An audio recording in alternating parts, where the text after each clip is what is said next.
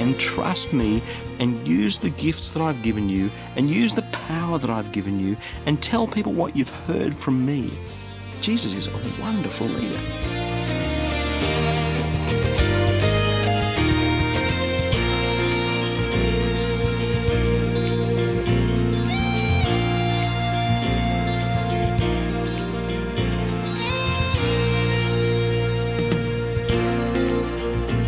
Hi, I'm Berni Dymet, and it's just great that you can join me again this week on Christianity Works.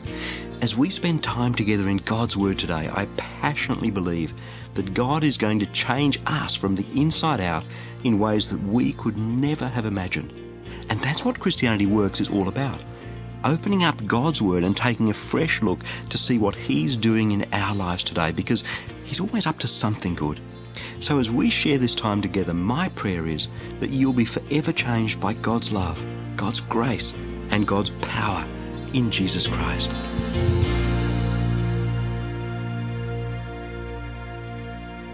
As you look back through history, there is no larger single group of people who have been more oppressed and appallingly treated than that group in our society known as women. They've been treated like chattels and decorations. They've been beaten and raped and killed, all through the physical reality that men are physically stronger than women. The official statistics say that each year over 1 million women are trafficked as sex slaves across the international borders. 1 million. And the reality is that it's much, much higher than that. Add to that the psychological and physical abuse of women in the home, right through to the clear reality that women today are still paid less than men and are clearly underrepresented in the ranks of senior management and politicians and professionals. And as much as we might want to deny it, it's a pretty bleak global picture if you're a woman. This is the second program in a series that I've called Who is Jesus? Because it's a great question to ask as we head towards Easter. Last week, we looked at just a few of the things that Jesus did and the people that he hung around with, because you can tell so much about who someone is by the people he spends his time with. Today I'd like to look at just a few people whose lives Jesus impacted. This is kind of like flipping through a photo album or a storybook of Jesus, just looking at little stories and pictures and vignettes of what Jesus did, because I believe that as we see how Jesus treated people and what impact he had on their lives, well, it tells us something about who Jesus is and what he means to us today. Back in the first century, women had almost no rights. They were chattels. They couldn't own land. They couldn't inherit things. If you became a widow, you were destitute. If you were unattractive, you would starve. If you came from a poor family, you'd end up all alone because they couldn't afford to pay the dowry for you to marry. It was a tough world, especially for women. So, how did Jesus treat women? And that's a good question. In a tough patriarchal society that treated them like chattels, how did he treat them? If you have a Bible, I want you to open it at Mark chapter 5. We're going to begin at verse 21. It's a story of three people. Jairus, the leader of a synagogue, a man, and a woman. And we're going to look through her story. When Jesus had crossed again in the boat to the other side, a great crowd gathered. One of the leaders of the synagogue named Jairus came, and when he saw Jesus, fell at his feet and begged Jesus repeatedly, "My little daughter is at the point of death. Come, lay your hands on her so that she might be made well and live." So Jesus went with him, with a large crowd following him, and they pressed in on him. Now there's this one woman who'd been suffering from hemorrhages for 12 years. She'd endured so much under so many physicians, spent all that she had, and she was no better. But in fact, she grew worse. She'd heard about Jesus, and she came up behind him in the crowd and touched his cloak. For she thought to herself, if I can just touch his clothes, I'll be made well. Immediately her hemorrhage stopped, and she felt in her body that she was healed of her disease.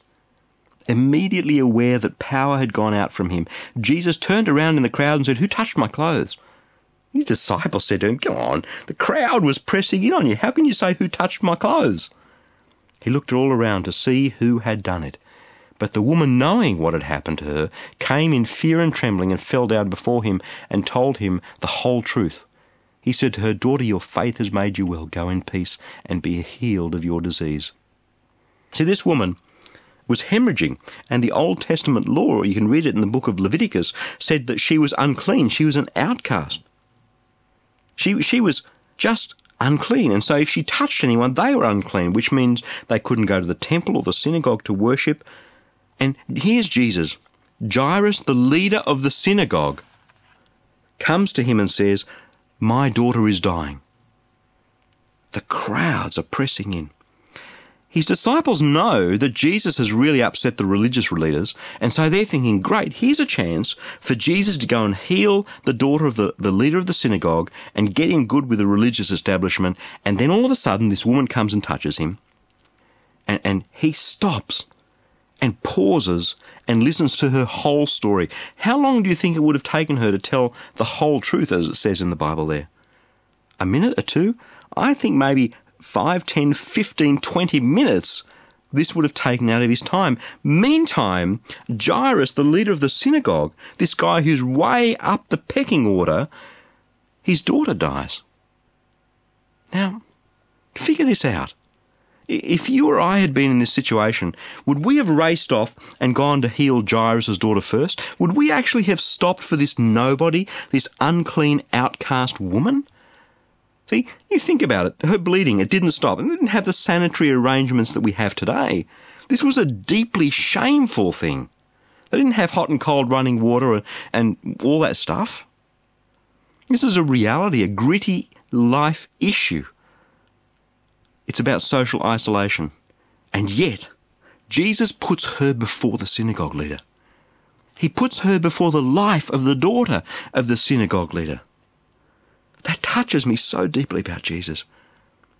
Only when Jesus had responded to this woman's faith, this nobody, we don't even find out her name in the Bible, this nobody, this smelly, unclean woman, only when he had responded to her faith and touched her and healed her, did he then turn to Jairus and go and raise the daughter of Jairus from the dead. See, Jesus has more than enough of himself to go around. He doesn't pander to religious hierarchy. He doesn't pander to the things that you and I think are important. Jesus is about touching little people like you and me when we go to him in faith. That's more important to him than anything else.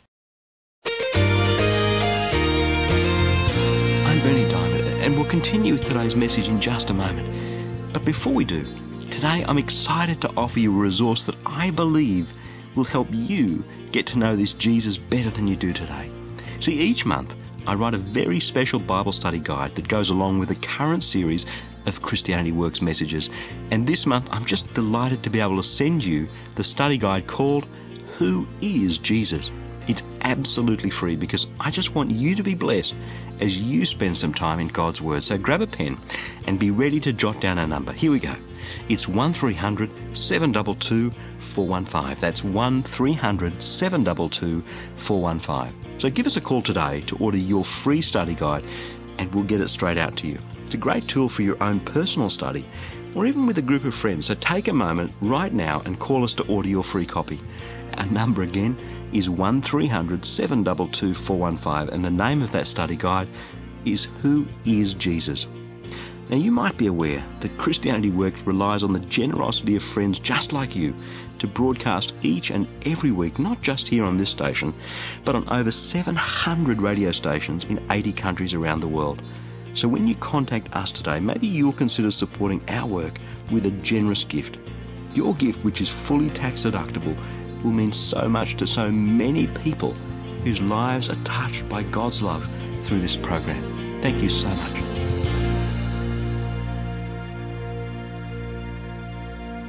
Ever been rejected by someone?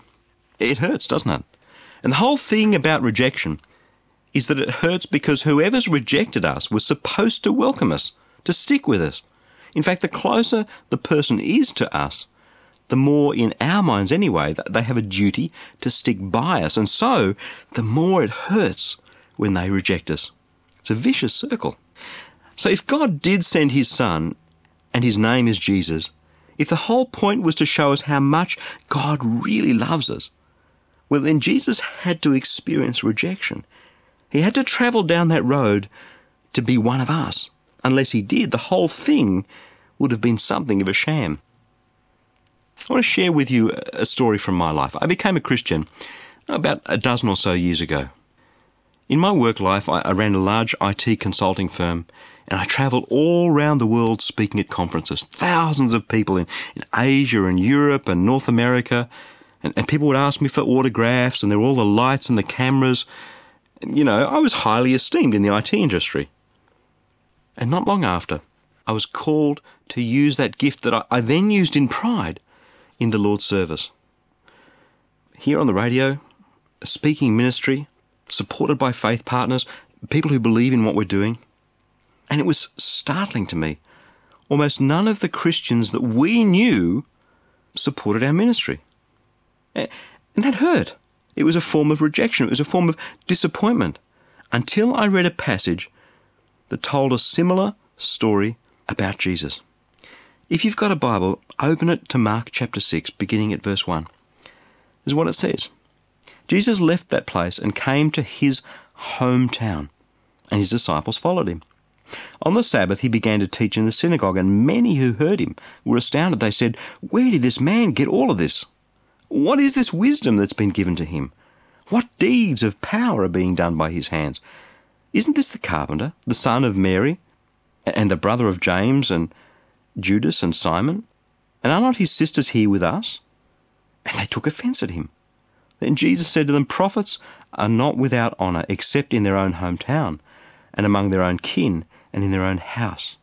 And he could do no deed of power there, except that he laid hands on a few sick people and cured them. And he was amazed at their unbelief. See, Jesus has been doing amazing things. He's been healing people. Huge crowds have been flocking to him to listen to him preach and to watch him heal. Jesus had celebrity status. He was a rock star in the first century in Jerusalem. And he comes to his own hometown. See, people had been amazed at him, and he comes in his own hometown, and even they listen to him and say, "Wow, it's really, really amazing what he says." And yet, even though he's got a gift for unlocking God's love and God's truth and for healing people, familiarity breeds contempt. Isn't he the son of Mary? Isn't he the carpenter from Nazareth? We saw him grow up. We knew his mum. We knew his brothers. We knew his sisters. And they took offence at Jesus. God sends his son. God chooses that his son would be a humble carpenter from Nazareth, not the son of some high religious official from Jerusalem. He didn't live in a palace. He didn't sit on a throne. If he'd had all those outward trappings, they'd have been all over him. Now, God wouldn't work that way. God sent his son as a humble carpenter. And even though he was clearly anointed by God, even though he healed people and he preached with such power, familiarity breeds contempt. And the people closest to him rejected him. Now, let's assume that this story is true for a minute. I believe it is with all my heart. What does it tell us about Jesus? Who is he? What's he like? The first thing it tells me is that he chose to be a carpenter at Nazareth. God Almighty chose this for his son. Let that sink in for a minute, because if I'd have been God, I'd have chosen something entirely different, but I'm not. God chose this for his son. What's that saying to us? To me, it's saying that Jesus wants to walk a mile in my shoes. Jesus wants to say, I know what it's like to have God's call on my life and be rejected by the very people who should be supporting me and rejoicing with me. I know how you feel when you're rejected. I understand what's going on inside you. I feel your pain. Isn't that what Jesus is saying through this? Isn't Jesus saying, this is who I am? I didn't have to be, but it's who I am. It's who I chose to be for you. Jesus is real. Jesus is right down here at my level and your level, right where we are right at the moment. And he chose to be humble and to be rejected. And when he was rejected, in a sense, it took away his power in their midst. But it didn't stop him. He walked in their midst, and he was the Jesus that God always wanted him to be. And I think that is just awesome.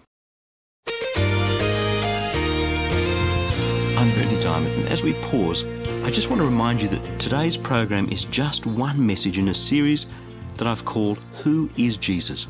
You can own the entire 4-part series in a Butte double CD set for just $24.95, including postage and handling. So just give us a call toll-free on 1300 722 415 to place your order. That's 1300 722 415, or you can make your purchase by writing to us at Christianity Works, PO Box 1729, Bondi Junction, New South Wales 1355. You want that address again? Here it is. It's Christianity Works, PO Box 1729, Bondi Junction, New South Wales 1355. And of course, if you're online, just hop onto our e-store at christianityworks.com any time of the day or night to make your purchase. And when you do contact us, don't forget to ask for your free copy of this month's study guide for this same series called Who is Jesus? I know it'll help you to come to know him at a much deeper level. And it's my prayer that the study guide will just bless you as you walk with him each day. Remember, the double CD set is just $24.95, including postage and handling, and the printed study guide is free. Our number again is 1300 722 415.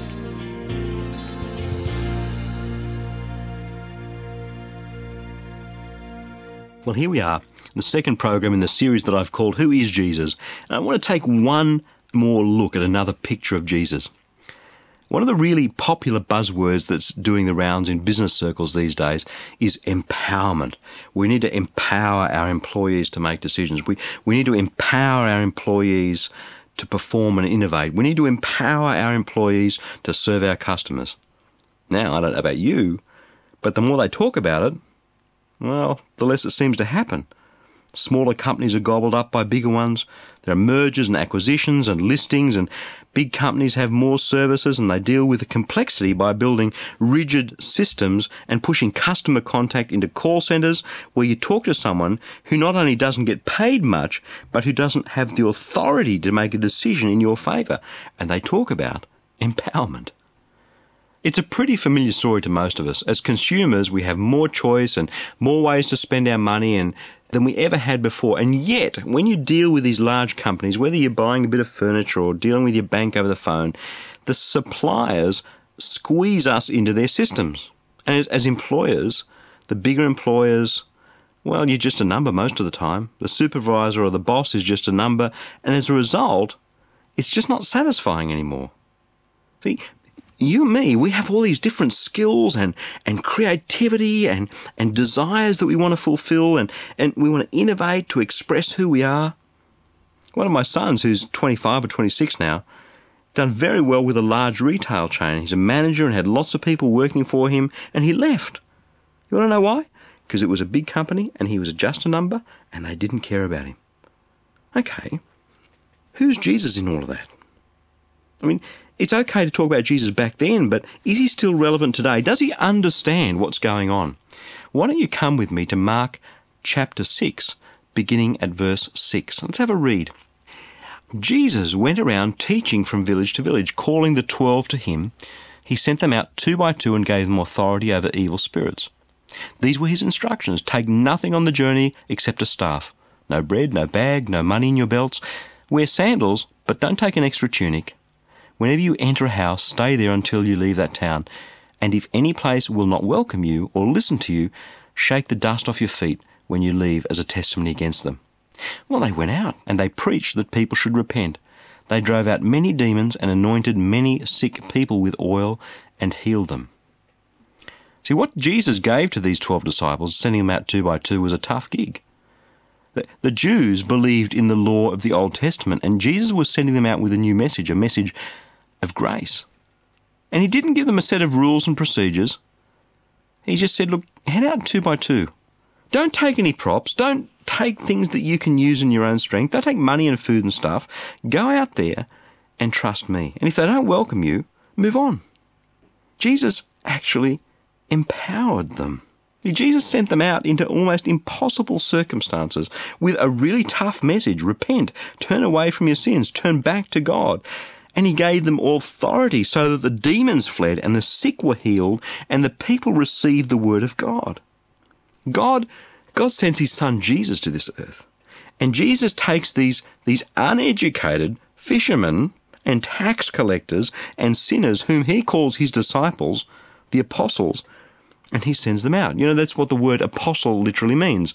The Greek word apostolos means one who is sent out. And he didn't weigh them down with a rule book. He didn't weigh them down with a set of tight procedures. He inspired them. See, he said, go and tell those people what you've heard from me. Go and do to those people, heal them and cast out the demons, make the lame to walk and the blind to see, because you have a relationship with me. It wasn't a top-down hierarchy model. It was a bottom-up empowerment model. He didn't tell them what they couldn't do. He told them what they can do. Use who you are and your gifts and your abilities and my power. And they went out and they preached that people should repent, and they drove out many demons and anointed many sick people with oil, and they healed them. Jesus didn't tell them it's too hard. He just told them, go and do it, and they did it. And they got a taste of what his empowerment model was all about. I don't know, sometimes I think we treat religion like a straitjacket. Sometimes I think we think we've got to have all these rules and certain procedures and ways of doing it. And don't get me wrong, I think it's wonderful that people go and study at Bible colleges. I have, and it was really important for me to do that. But I know people who kind of sit in the pews of churches and they think, well, you know, I'm not an expert. I haven't been to Bible college. God couldn't possibly use me. And yet their church is crying out for their gift. You know, the most common people who think that and sit in the pews and think they don't have a role are the people who are pastorally gifted, the people who are just gifted to pull alongside and be friends and encourage people and hang in there with people. Those people who have that pastoral gifting so often don't see themselves fitting into the structures and the procedures and the hierarchy of their church. But Jesus calls his disciples, his followers, you and me, ordinary people, just to go out. We don't have to have all the tools and all the money and all the ability. You know, so often we get called by Jesus to get out there and to do something by him. We don't have the money. We don't have the full picture of how it's going to pan out. We don't know. He just says, go out there and trust me and use the gifts that I've given you and use the power that I've given you and tell people what you've heard from me. Jesus is a wonderful leader. Jesus is someone who doesn't tell us we can't do it. He calls us out there in the most outrageous way to go and do it. I have to tell you, when Jesus called me to do what I'm doing right now, it was scary. And I didn't know how it was going to grow. I just knew he'd put something in my heart. And I just gave him all my gifts and abilities, and I made some mistakes. And we just got out there and started doing it. And today, several million people are listening to this very program around the world. I can't do that. You can't do that. Only Jesus can do that.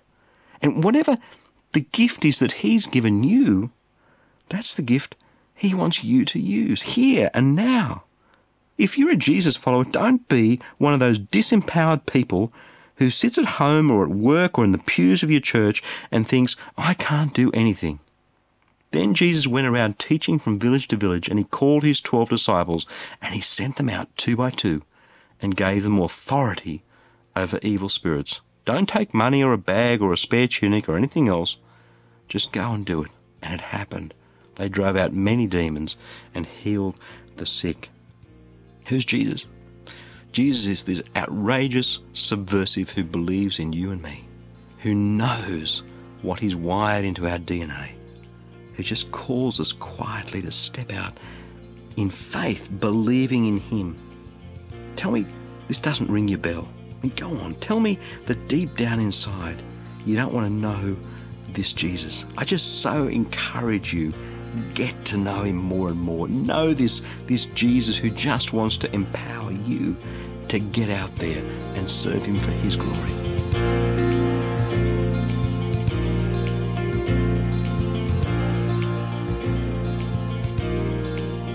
As we wrap things up today, I just want to remind you that friends just like you have such a vital role in this work, because, you know, it's only through your gifts and your prayer that we're able to continue broadcasting this life-saving message of Jesus Christ each and every day right around the globe. You can be part of changing so many lives by praying for us and making a gift of support to Christianity Works today. If you want to do that, just give us a call right now on 1300 722 415, or you can send your gift to Christianity Works, PO Box 1729, Bondi Junction, New South Wales 1355. That's Christianity Works, PO Box 1729, Bondi Junction, New South Wales 1355. Remember, your gift to Christianity Works is fully tax deductible. And listen, when you do get in touch with us, don't forget to ask for your copy of this month's free study guide that I've written specially for this series of Christianity Works called Who is Jesus? It's yours. It's free because I just want you to be blessed as you spend some time resting in God's Word. Go and get in touch with us today.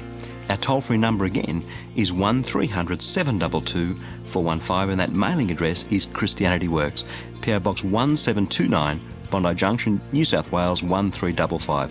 And of course, our website is there 24 hours a day, 7 days a week, christianityworks.com. Well, thanks for joining me. I'm Berni Dymet, and I'll catch you at the same time next week right here on Christianity Works with another message of God's love, God's grace, and God's power for each one of us in Jesus Christ.